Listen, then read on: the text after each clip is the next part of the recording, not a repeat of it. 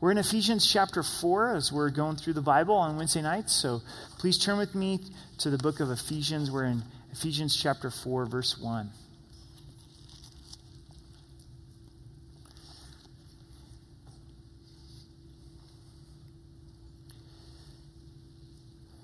Let's pray together. Father, we're amazed at your love for us. It's unending, and we ask as we open up your word tonight that we would be rooted and grounded in your love, that we'd be strengthened in our inner man, that we would come to understand what it means to walk together in unity, to fight for that unity, to keep the unity of the Spirit. Also that you have given spiritual gifts to us.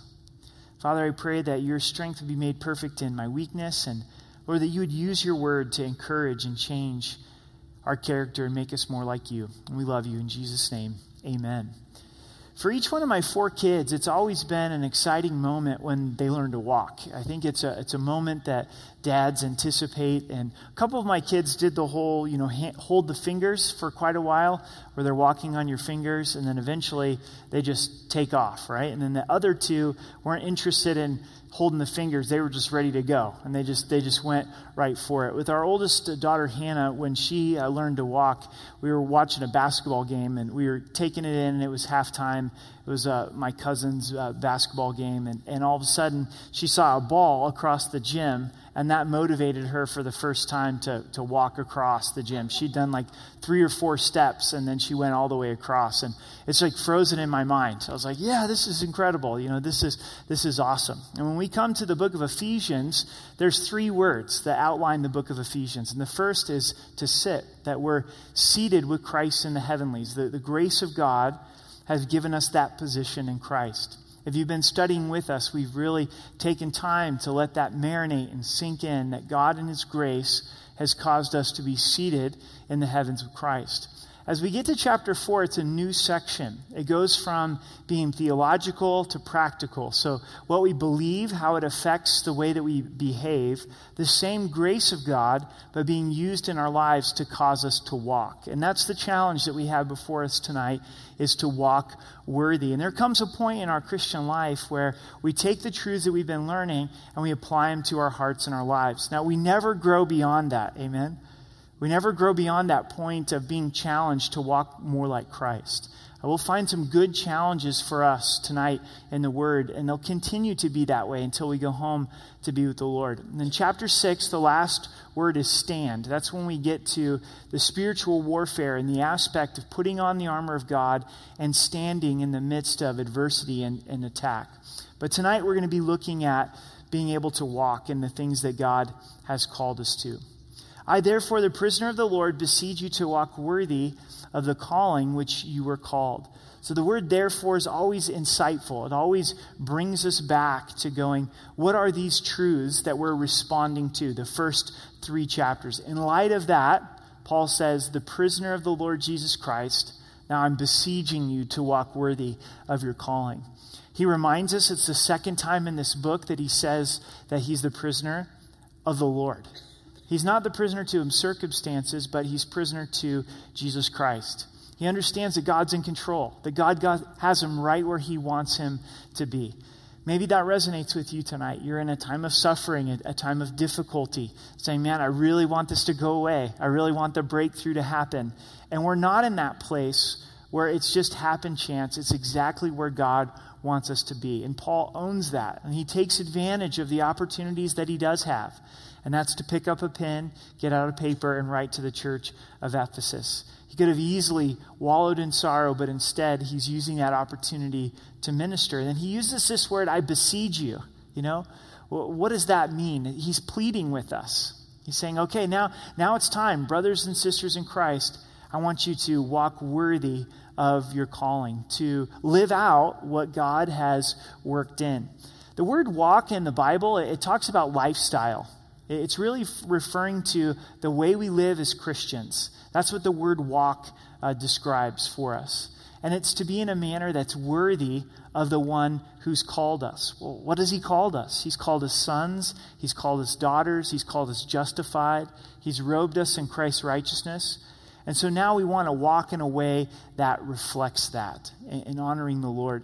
Similar to maybe a soldier who is in uniform, who's walking worthy of that uniform, or police officers that's reflecting that uniform. How much more so that we've been part of the family of God. Now, this is where I think it's a challenge that always continues in our lives. And maybe this is your first time reading this verse and you're like, oh, that's a high calling that God is asking of us, that our lives would reflect Jesus Christ. Or maybe this is the 100th time or more times than you can count that you've meditated on Ephesians 4 verse 1. It's still challenging, isn't it? There's so many areas of my life that don't live up to this calling, where God's wanting me to grow in, and he's wanting to reform and transform and change my character to be more like Christ. And in these chapters 4 and 5, we'll see these divisions where Paul really lays it out for us of these different areas that God is calling us to walk. It gets really practical. It deals with the area of marriage. It deals with the area of raising kids. It deals with the areas of employer, employee. All aspect of our lives is going to be defined in these next few chapters. But remember that this is the grace of God living through us. This is broken in weakness. God, I know my own flesh. I know my own failures. This is your unconditional love being lived through me. A lot of times, there's a lot of emphasis on the second half of the book of Ephesians without understanding the first half of the book of Ephesians. If you're in Christ, you're in Christ. And it's a response to who you are in Christ. God could have switched the order, couldn't he? He could have said, if you do all these things and you do them right, then you're in Christ. But that's not the truth of it. If you receive Christ through faith, you're in Christ. And it's that position. You're as justified as you're ever going to be. And now, out of that position of acceptance and grace, we're responding to it and we're wanting to walk worthy of the calling that God has given us. The first area that we look at is unity. It's really living out the calling with brothers and sisters in Christ. With all lowliness and gentleness, with long-suffering, bearing with one another in love. This is the attitudes and the attributes of our calling, that we would have lowliness or humility. Grace brings us to a place of humility. It brings us to a place of lowliness. We have to get low before God before we can receive his grace and help in our lives.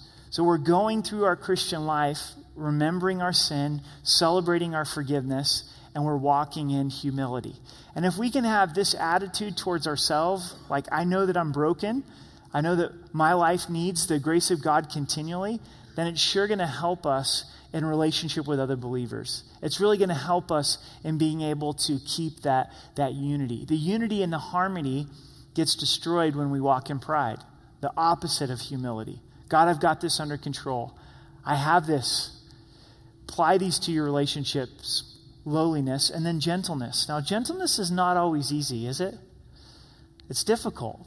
These are not attributes that were lifted up in the Greek culture or our culture as well. You may think of gentleness as being weakness, so I'm not going to be able to get anything done. But Jesus, he described himself as being lowly and gentle in heart. I think Jesus was tough, don't you? There's an aspect to Christ that I wouldn't want to mess with. When it was time to clear out the temple, he was able to do it. In fact, he even used a whip and he turned over the tables. He knew how to hold a firm line when it was time in truth, but I believe he always did it in gentleness. And that's what made him God.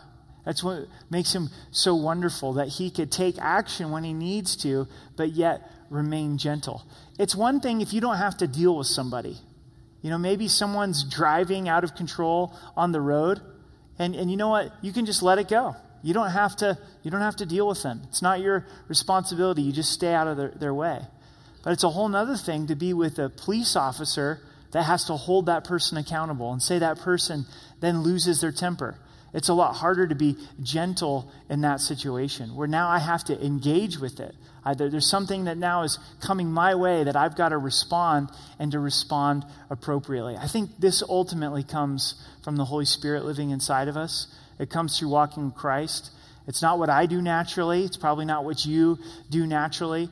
And to be able to approach things with a measure of gentleness. You know, think about how far that goes in relationship with one another as brothers and sisters in Christ. relationships inside of the family, with husbands and wives, and with our children, to say, God, would you make me more gentle? It's the attitude and the attribute. Long-suffering with one another. Guess what long-suffering means? To suffer long. Some Bible translations, they translate it as being patient. It's the opposite of being short-tempered. It's long-tempered. I think sometimes that there's a misconception on relationships with one another as believers and even inside of our own families. There's a great book called Sacred Marriage by Gary Thompson, and he writes that God's designed marriage to make us holy, not to make us happy. That's God's intent, is that he brings us into marriage. He allows us to have children because he knows that that's going to refine our character in a way that we couldn't otherwise. And so he's saying, Eric, I want to make you holy, so I'm going to allow you to enter into this. And I think we would all agree that marriage and family is absolutely wonderful. And so here's the misconception. A lot of people think, well, my marriage isn't easy, so I must have married the wrong person. Because I thought that Christian marriage was supposed to be bliss. So all of a sudden it's difficult. We've got to work at it. And you're thinking, man, I married the wrong person. No, you married the exact right person. In fact, it was God's design to chisel off some things in your character that could otherwise not been done. With children, I'm sure God in his love is engineering our children uniquely to work in areas of our character to cause us to be more gentle, to cause us to be more humble. You know, if you were lacking in humility, just have children. Amen? You know, it's like, I was a great parent before I had any. You know, it's you just realize over time, man, God, you're humbling me. You're humbling. And we look at our marriage, you look at your kids, and you go, well, it's hard, so there must be something wrong with us. No, there's not something wrong with you. It's what God is giving to you to produce long-suffering. Did you know that long-suffering isn't produced through reading books?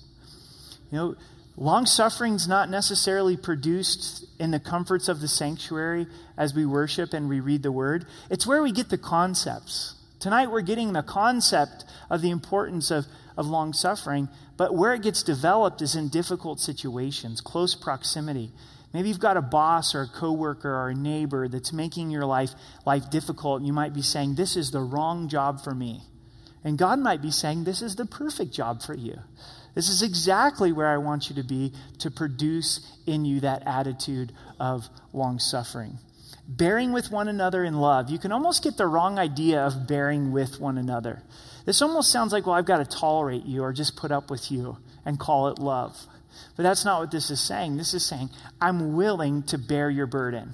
I'm willing to deal with your mess-ups. I'm willing to deal with your sin. I'm not going to give up on you in the midst of those moments. And when we walk in these attitudes and we walk in these attributes, then it makes verse 3 possible, endeavoring to keep the unity of the Spirit in the bond of peace. So first we come to this word unity. We're to keep the unity of the Spirit in the bond of peace.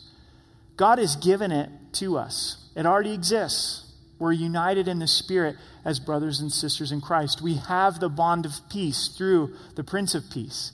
Our job is to keep it. Our job is to be a steward of it.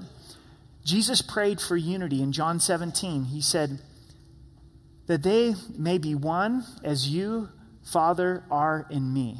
That's a tremendous amount of unity. He says the unity, but that's between the Father and the Son, that's the unity that I desire between believers. Psalms 133 says how good and how pleasant it is for brothers to dwell together in unity. For those that are God's people to be united together in unity. But Satan doesn't like unity, does he? He knows the power of unity. He knows what happens when a house is divided, when believers are fighting with one another.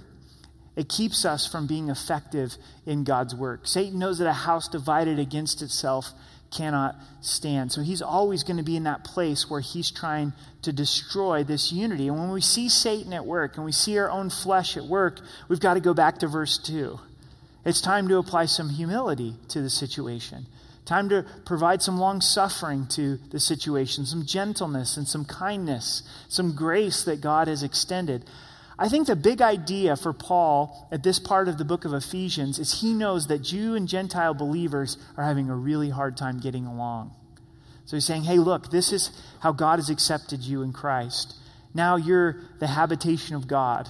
You're together, the family of God, and you've got to walk worthy of this calling. You've got to work hard to be able to get along with other believers. You've got to keep this place of unity. A guy named Thomas Rainer, he writes blogs. A lot of the blogs are directed towards the body of Christ. He came up with these 25 different things that church congregations have fought over, and he did the research. So I want to share them with you. And he didn't necessarily put them in priority, but he says the first one was argument over the appropriate length of the worship pastor's beard. So I guess that became quite a controversy. Another was to fight over whether or not to build a church playground or to use the land for a cemetery. I'm dying to know the resolution of that one. A deacon accusing another deacon of sending an anonymous letter and deciding to settle the matter in the parking lot. The church could have sold tickets to raise some money. A church dispute over whether or not to install restroom stall dividers in the women's restroom. That seems like an easy yes in my mind. A church argument and vote to decide if a clock in the worship center should be removed. It was a timely argument. A 45-minute heated argument over the type of filing cabinet to purchase, black or brown, 2, 3, or 4 drawers. They had an official cabinet meeting of the church leadership. A fight over which picture of Jesus to put in the foyer. And number 8, a petition to have all church staff clean shaven. Verse 9, a dispute over whether the worship leader should have his shoes on or off during the service. A big church argument over the discovery that the church budget was 10 cents was missing. It was 10 cents off. Someone finally gave a dime to settle the issue. A dispute in the church because the Lord's Supper had cran grape juice instead of grape juice. So there was a fight over that. Business meeting arguments about whether the church should purchase a weed eater or not. It took 2 business meetings to resolve. Arguments over what type of green beans that the church should serve. This is an easy one to solve. They shouldn't serve green beans at all. 2 different churches reported fights over the type of coffee. In one of the churches, they moved from Folgers to a stronger Starbucks brand. In the other church, they simply moved to a stronger blend. Members left the church in the latter example. Perhaps they started a new church, the Right Blend Fellowship. 15, a major conflict when the youth department borrowed a crock pot that had not been used for years. 16, an argument over whether the church should allow deviled eggs at the church meal. Maybe if they counterbalanced it with some angel food cake. Argument over who has the authority to buy postage stamps for the church. 18, a disagreement over using the term potluck instead of pot blessing. I get it. The concept of luck contradicts the theology of the sovereignty of God. This issue is very serious. Good luck trying to resolve it. A church member was chastised because she brought vanilla syrup to the coffee server. It looked too much like alcohol. An argument in church, number 20, who had access to the copy machine. Some church members left the church because one church member hid the vacuum cleaner from them. It resulted in a major fight and split. Number 22, an argument over whether or not to have gluten-free communion bread or not. So we actually do have gluten-free communion if you are allergic, because we know that's serious for some. It's at the information center. So now you know.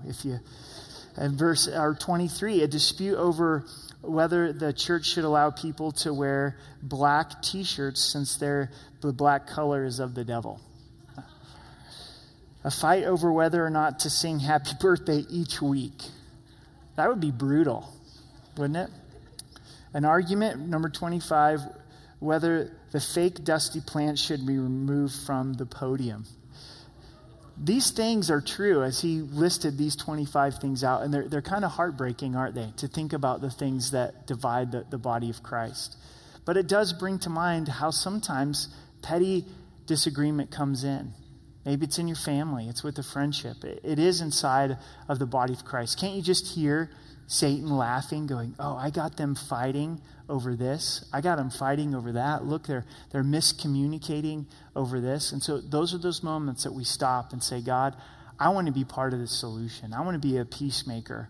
I want to live in peace inside of the body of Christ.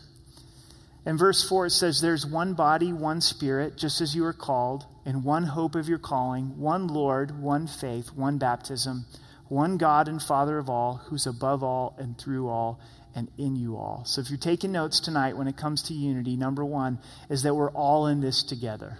We're all in this together. Look at all that we share. We're one body in the Spirit. The Holy Spirit has come to live inside of us to where we're not an individual, but we're joined together as the body of Christ. So when I'm not getting along with another believer, I'm actually fighting against the body of Christ. I'm fighting against my own body. Could you imagine, if my right fist wasn't getting along with my face? It's kind of counterproductive, isn't it? It's not going to get along very well. So we're one body in the Spirit. And then we have one hope of our calling. So we're all headed the same place. We're all headed to heaven. That's the hope of our calling. We're going to be together for all of eternity. You've probably heard it said, if we're going to be together for all of eternity, we should probably work out our differences now, shouldn't we? We have one calling, one Lord, one faith, and one baptism. Now, this unity is not something that extends outside of Jesus Christ. It's a unity inside of our Lord and Savior, Jesus Christ. It's a unity inside of the Scriptures. It's not linking us to false teaching, but it's those who are in Christ, believing in Christ, following Christ, and we have the same Savior, one Lord, and one faith. He's the way, the truth, and the life. One baptism in the name of Christ. And then one God and Father of all, who is above all and through all and in you all. So we have the same Father. My brother and I have got an older brother and a younger sister. And my older brother, man, we're completely different. He's a year and 10 months older than me. He's got blonde hair and blue eyes. He's got big shoulders. And our gifts and our personalities are just radically opposed to one another. I happen to be the good-looking one. But you know what? We've got the same dad. We've got the same mom. And you often look and you go, how can two different people be from the same parents? But then we also have things that we're similar in. But we're flesh and blood. We're brothers. We're connected with each other. And you see that a lot with your own children. They're very different, but they come from the same two parents. And we have the same Father. Did you notice in verses 4, 5, and 6 that there was a reference to the Trinity? This unity first was the Spirit that makes us one body. And then Jesus Christ, who is our Lord. He's referred to as our Lord throughout Scripture. And then our Father. And together, three distinct persons, but yet one God, is above all and through all and in you all. And the Trinity is the perfect unity, the perfect harmony. You'll find an absence of selfishness inside of the Trinity. The Father's always complimenting the Son. The Son's always submitting to the Father. The Holy Spirit's job is to point people to the Son. They're not focused upon themselves. Selfishness will destroy harmony. Selfishness will destroy unity in the family, unity inside of the church.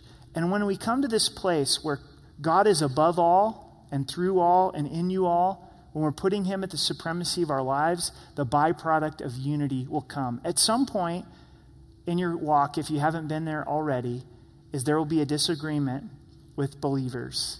And you'll have a choice to make. You can either be part of the solution or you can be part of the difficulty. And hopefully we land in Romans chapter 12 that says, as depends upon you, as much as depends upon you, live at peace with all men. Can you answer that question? Have I done as much as I can do to be at a place of peace? If the answer is yes, then praise the Lord. If the answer is no, then allow the Holy Spirit to bring application in your hearts and lives. So it goes from unity to diversity in verse 7. But to each one of us, grace was given according to the measure of Christ's gift. Now he's talking specifically about spiritual gifts. So in God's grace, he provided salvation, but he also gave us gifts. In verse 8, therefore, he says, when he ascended on high, he led captivity captive and gave gifts to men.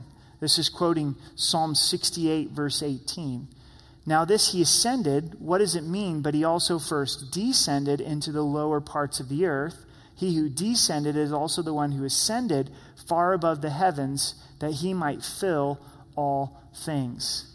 So this is prior to Christ's ascension. It says here very specifically that before he ascended, he first descended to the lower parts of the earth for two reasons: to set the captivity captive, to set them free, to lead them free, and to give gifts to men.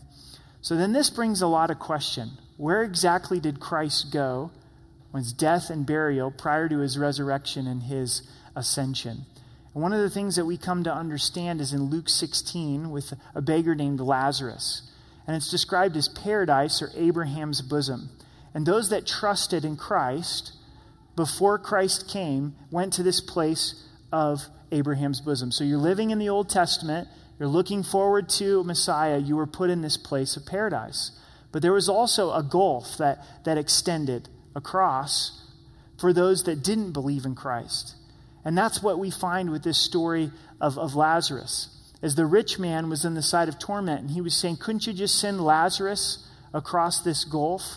And the answer was no. And so many believe that Christ went and he took those Old Testament saints, those Old Testament believers, and then set them free because they couldn't yet be in God's presence because their sin hadn't been atoned for. And out of this verse, there's been some that think that then Christ went to hell. But it doesn't ever say that Christ went to hell. It says he went to the lower parts of the earth to set these captives free. And so for me personally, I think he went to Abraham's bosom, to paradise, and led those captives free. But that's where you get that discussion between, did Christ go to hell or did he go to Abraham's bosom? But the point of this section is what? That he did this to give gifts to men. And so he set the captives free, and then he gave gifts to all men. So number two is we're all in this together, or number one, we're in all this together. But number two is all have gifts. All have been given gifts by the Lord as part of God's grace.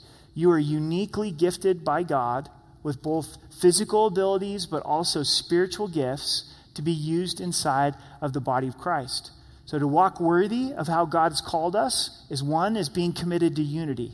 And then the second is to see our gifts being used to serve believers, to edify believers. Now I want to take you to a couple different sections of Scripture to look at the spiritual gifts that God has given to believers. So turn with me to Romans chapter 12. A little bit over to your left, Romans 12. And let's look at verse 6 through verse 8.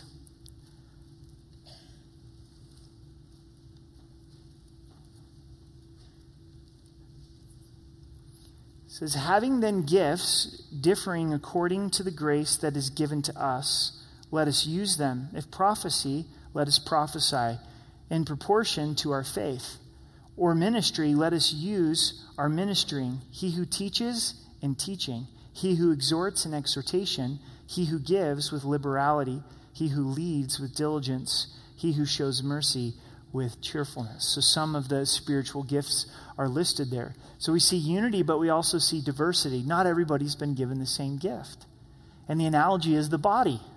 We look at our physical body and there's many members. And so God will give unique gifts to unique people so that his body can be the most effective.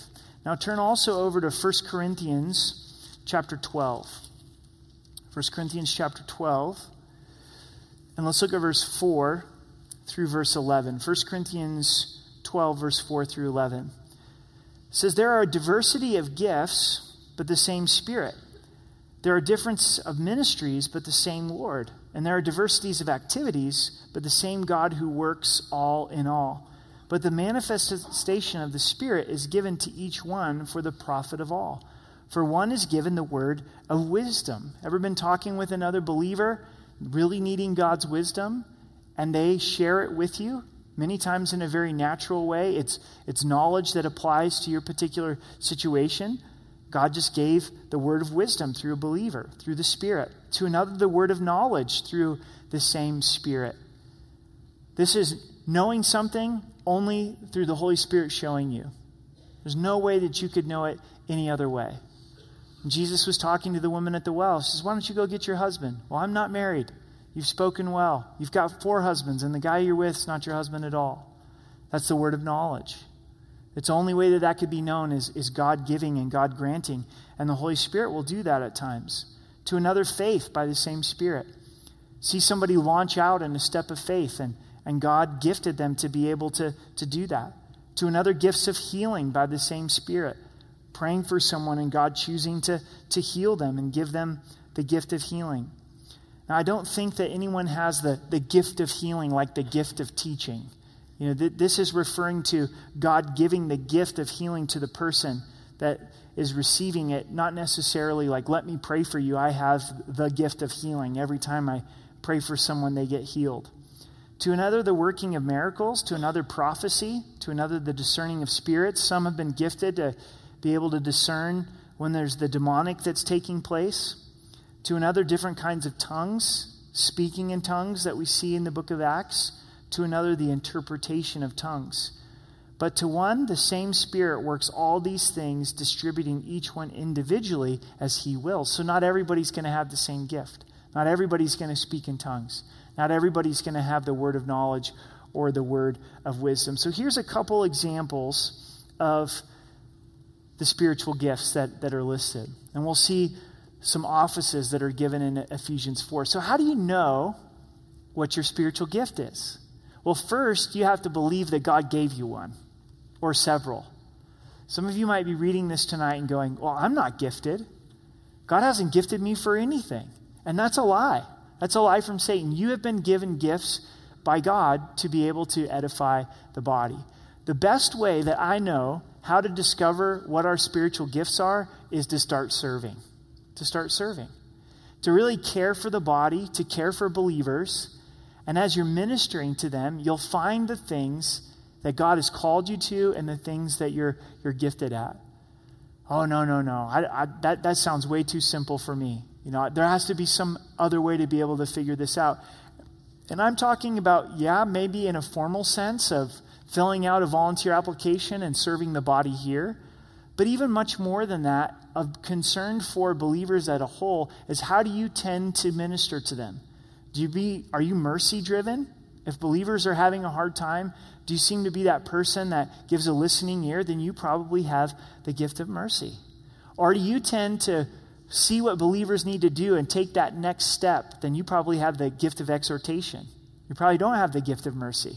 You're saying, you know what, you've cried long enough.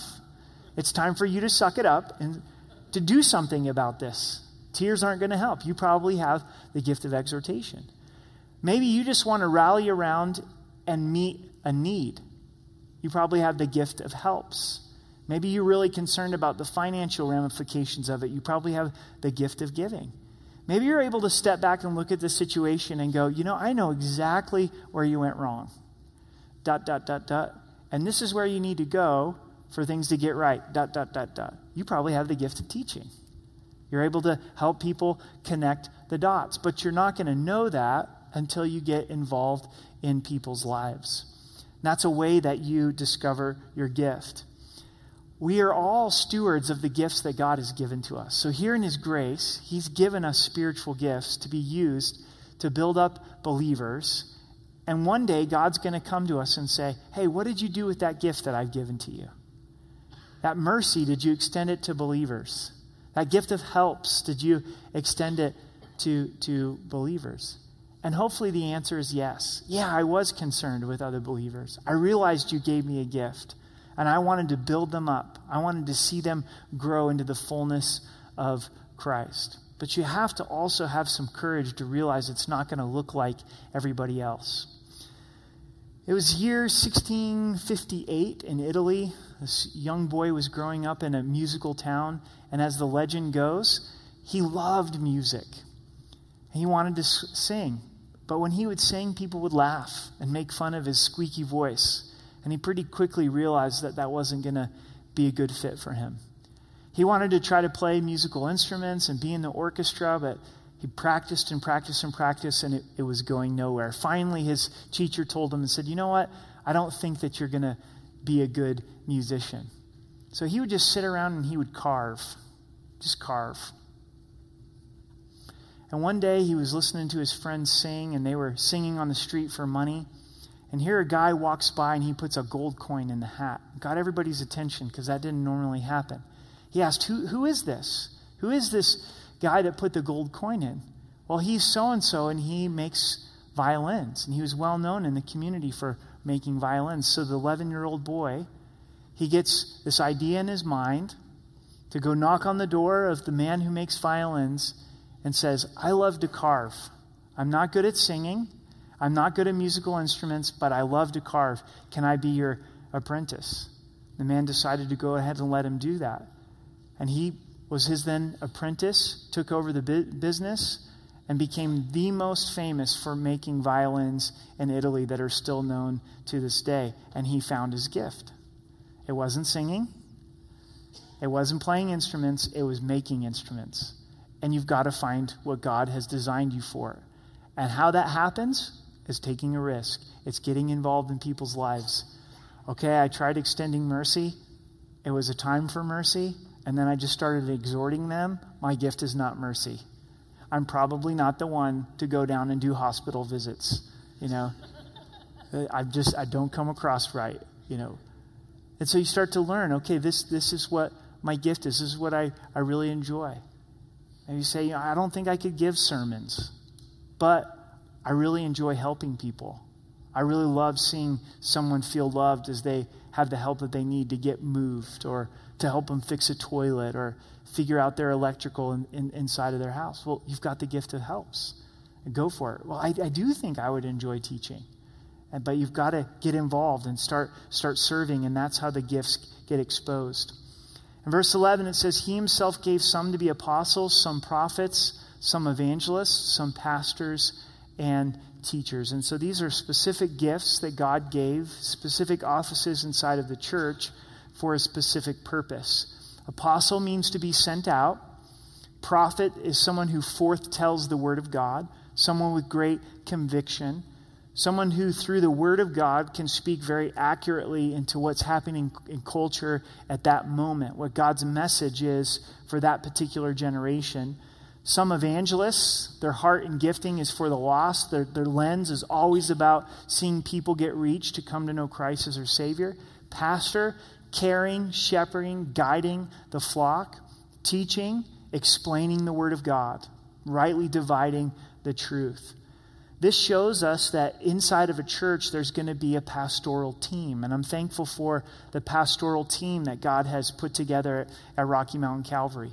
Because with that, you have a variety of different gifts that are going to bring about the needed leadership for a particular body. And we see these offices given so that the church can be led by God's grace. So these offices are given for verse 12 for the equipping of the saints, for the work of the ministry, for the edifying of the body of Christ. So number 3 is all are called. Did you catch this? So it's not just pastors and teachers and prophets and apostles and evangelists that are called, but they're called to equip the body for the work of the ministry. That means we're all called to ministry. So for us tonight, it's all of us owning, I'm part of the body of Christ. Part of me growing into maturity is God has given me gifts to be able to edify other believers. And as we all use our gifts, then it's a healthy body. And God then is glorified. It's hard to communicate this because of the culture that we live in. It's like we think of somebody who is a missionary and go, oh, they're in ministry. Or someone who works on staff at a church or a pastor, we go, they're in ministry. We look at our lives and go, oh, I'm not in ministry. I'm an accountant, so I'm not in ministry. Or I'm a construction worker, or I'm a professor, or I'm a school teacher, or I'm a stay-at-home mom, so I'm not in ministry. You know what the word ministry means? It means to serve. It means to be a servant. And that's something that God has called us all to. Amen? Can we agree on that?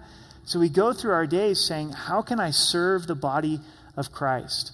And so I think this is part of maturing and growing and understanding, because a lot of times when we first come into a church, we think it's all about us, don't we? We go, does this church meet my needs? Do they have everything that I like? Is the worship just the way that I would like? Can I receive from the teaching? And do they have something for my high schooler and my 3-year-old? And we start to do all of these type of things. And our culture tells us, well, I'm just going to consume from church.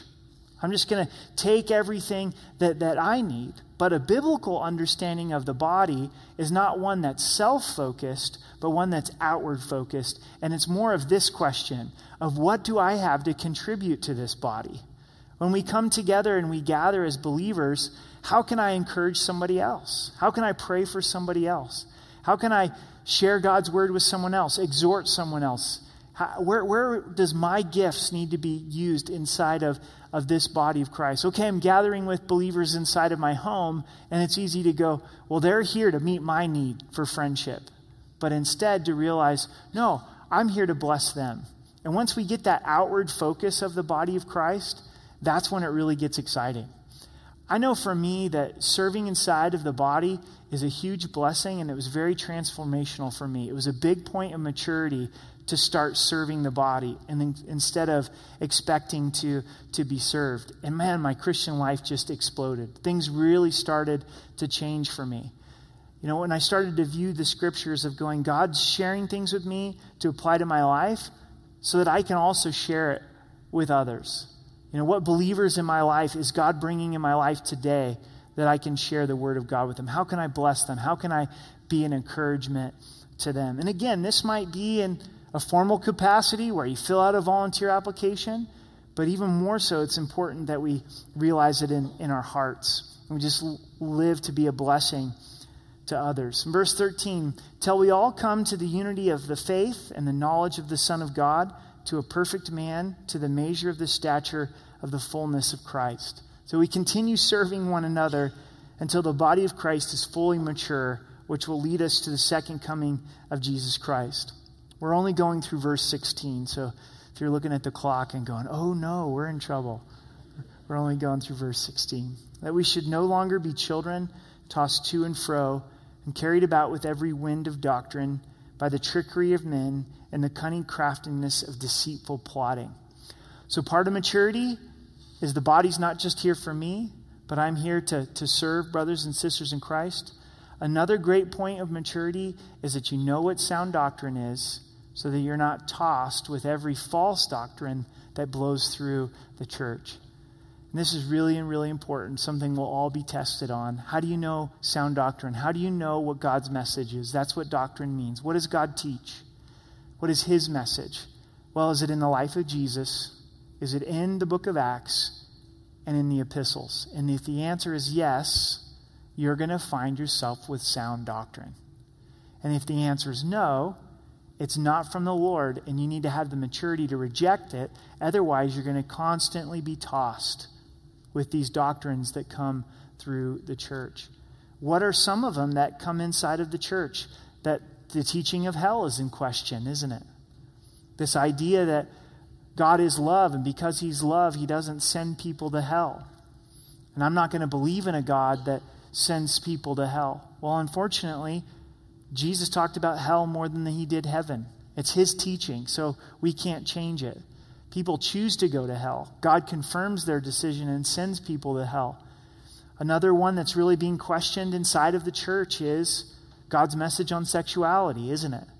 You know, if you're looking at the news, very current in the news, you know, churches are in this place of division and fighting and all over what God's message for sexuality is. Do you know John the Baptist got killed because he stood for God's message of sexuality? He confronted Herod on his sexual compromise, and Herod ultimately had him killed. God's message on sexuality hasn't always been popular, but it's one that's blowing through the church. And it's saying, you know, well, God is love. And so because God is love, he accepts homosexuality and transgender and all of these other things. God is love, and because he's love, he made us male and female. And his mission statement is fulfilled when we follow his commands. And so you really have to stop and think, what does the Bible teach, not just what culture is saying. And that's part of maturity. And that's our heart as a pastoral team at RMC, is we want to go through the Word of God so you know the Word of God for yourself. So you're reading God's Word for yourself.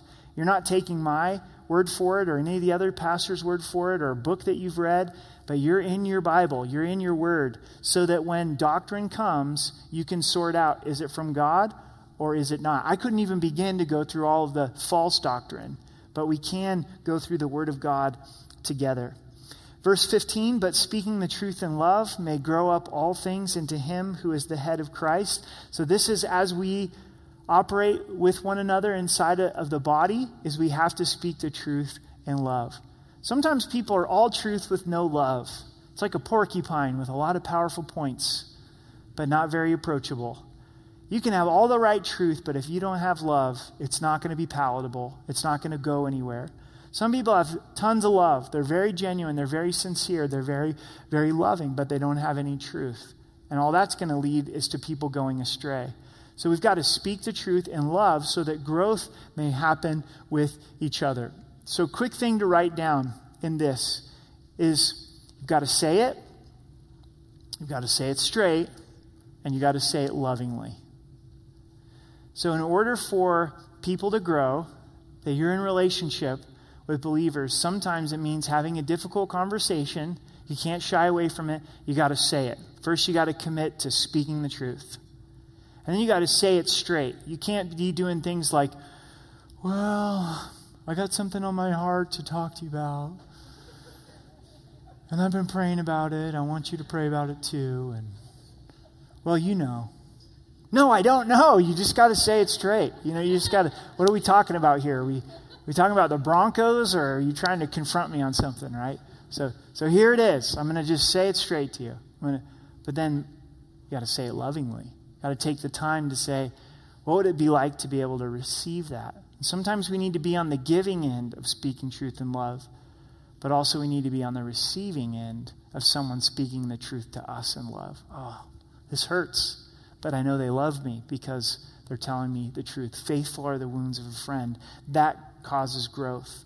For whom the whole body, joined and knit together by what every joint supplies, according to the effective working by which every part does its share, causes growth of the body for the edifying of itself in love. Last thing, all have a part to play. All have been given gifts. All of us are in this together, but all have a part to play. You have a part to play inside of the body of Christ. He's placed you with believers. And as you use your gifts to serve them, then the body of Christ is going to be as strong as it possibly can be. So for us tonight, what do we need to own? We need to own unity and see how important it is to the Lord. Say, God, I want to walk in a long-suffering manner. I want to walk in lowliness and gentleness. I want to keep the unity of peace. And then we need to own our gifts. What's our gifts? I don't know. Well, start serving and you'll find out.